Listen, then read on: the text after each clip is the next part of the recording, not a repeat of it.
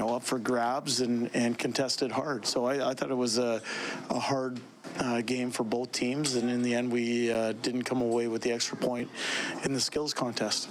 Stu definitely looked like he had a fantastic performance for you guys, kept you guys in it. What did you think of him tonight? I thought both goalies were good. Yeah, I mean, I thought both teams had really good chances, and Stu made every save that we needed him to make there. Even the first one, it goes off his stick and gets up over his shoulder. But I mean, he was great and really competitive, and credit to their team and their goalie as well, because they played a hard game and their goalie played well too.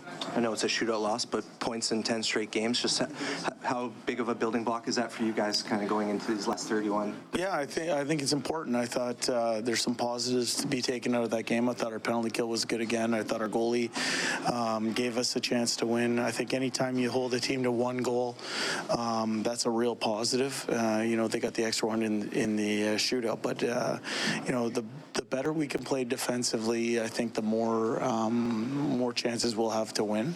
To come into a tough building versus a team that plays hard and get a point, I think that's a positive for our team.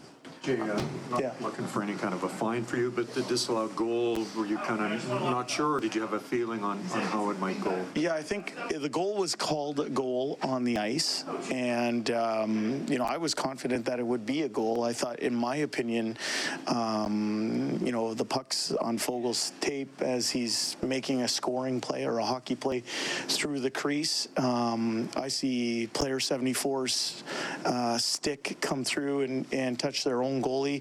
Kind of Fogel's right knee bends that stick and affects thing. I think he has the right to go into that scoring area. That call didn't go our way. When it gets to that point, I think it's beyond anyone's control. But we had a really good shift the next shift, and we were there to play hockey. And like I said, sometimes you get those calls, sometimes you don't. I thought it was a goal, but I'm not the one that makes that decision. And in the end, I thought we played hard the rest of the game.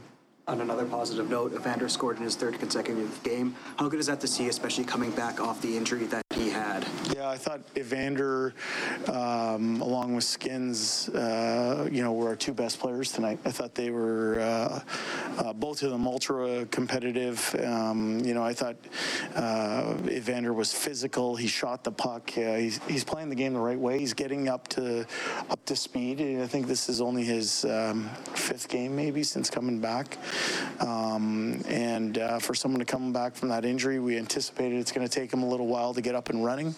But I think he played a whale of a game, and the better he can play, the more dangerous of a team we are.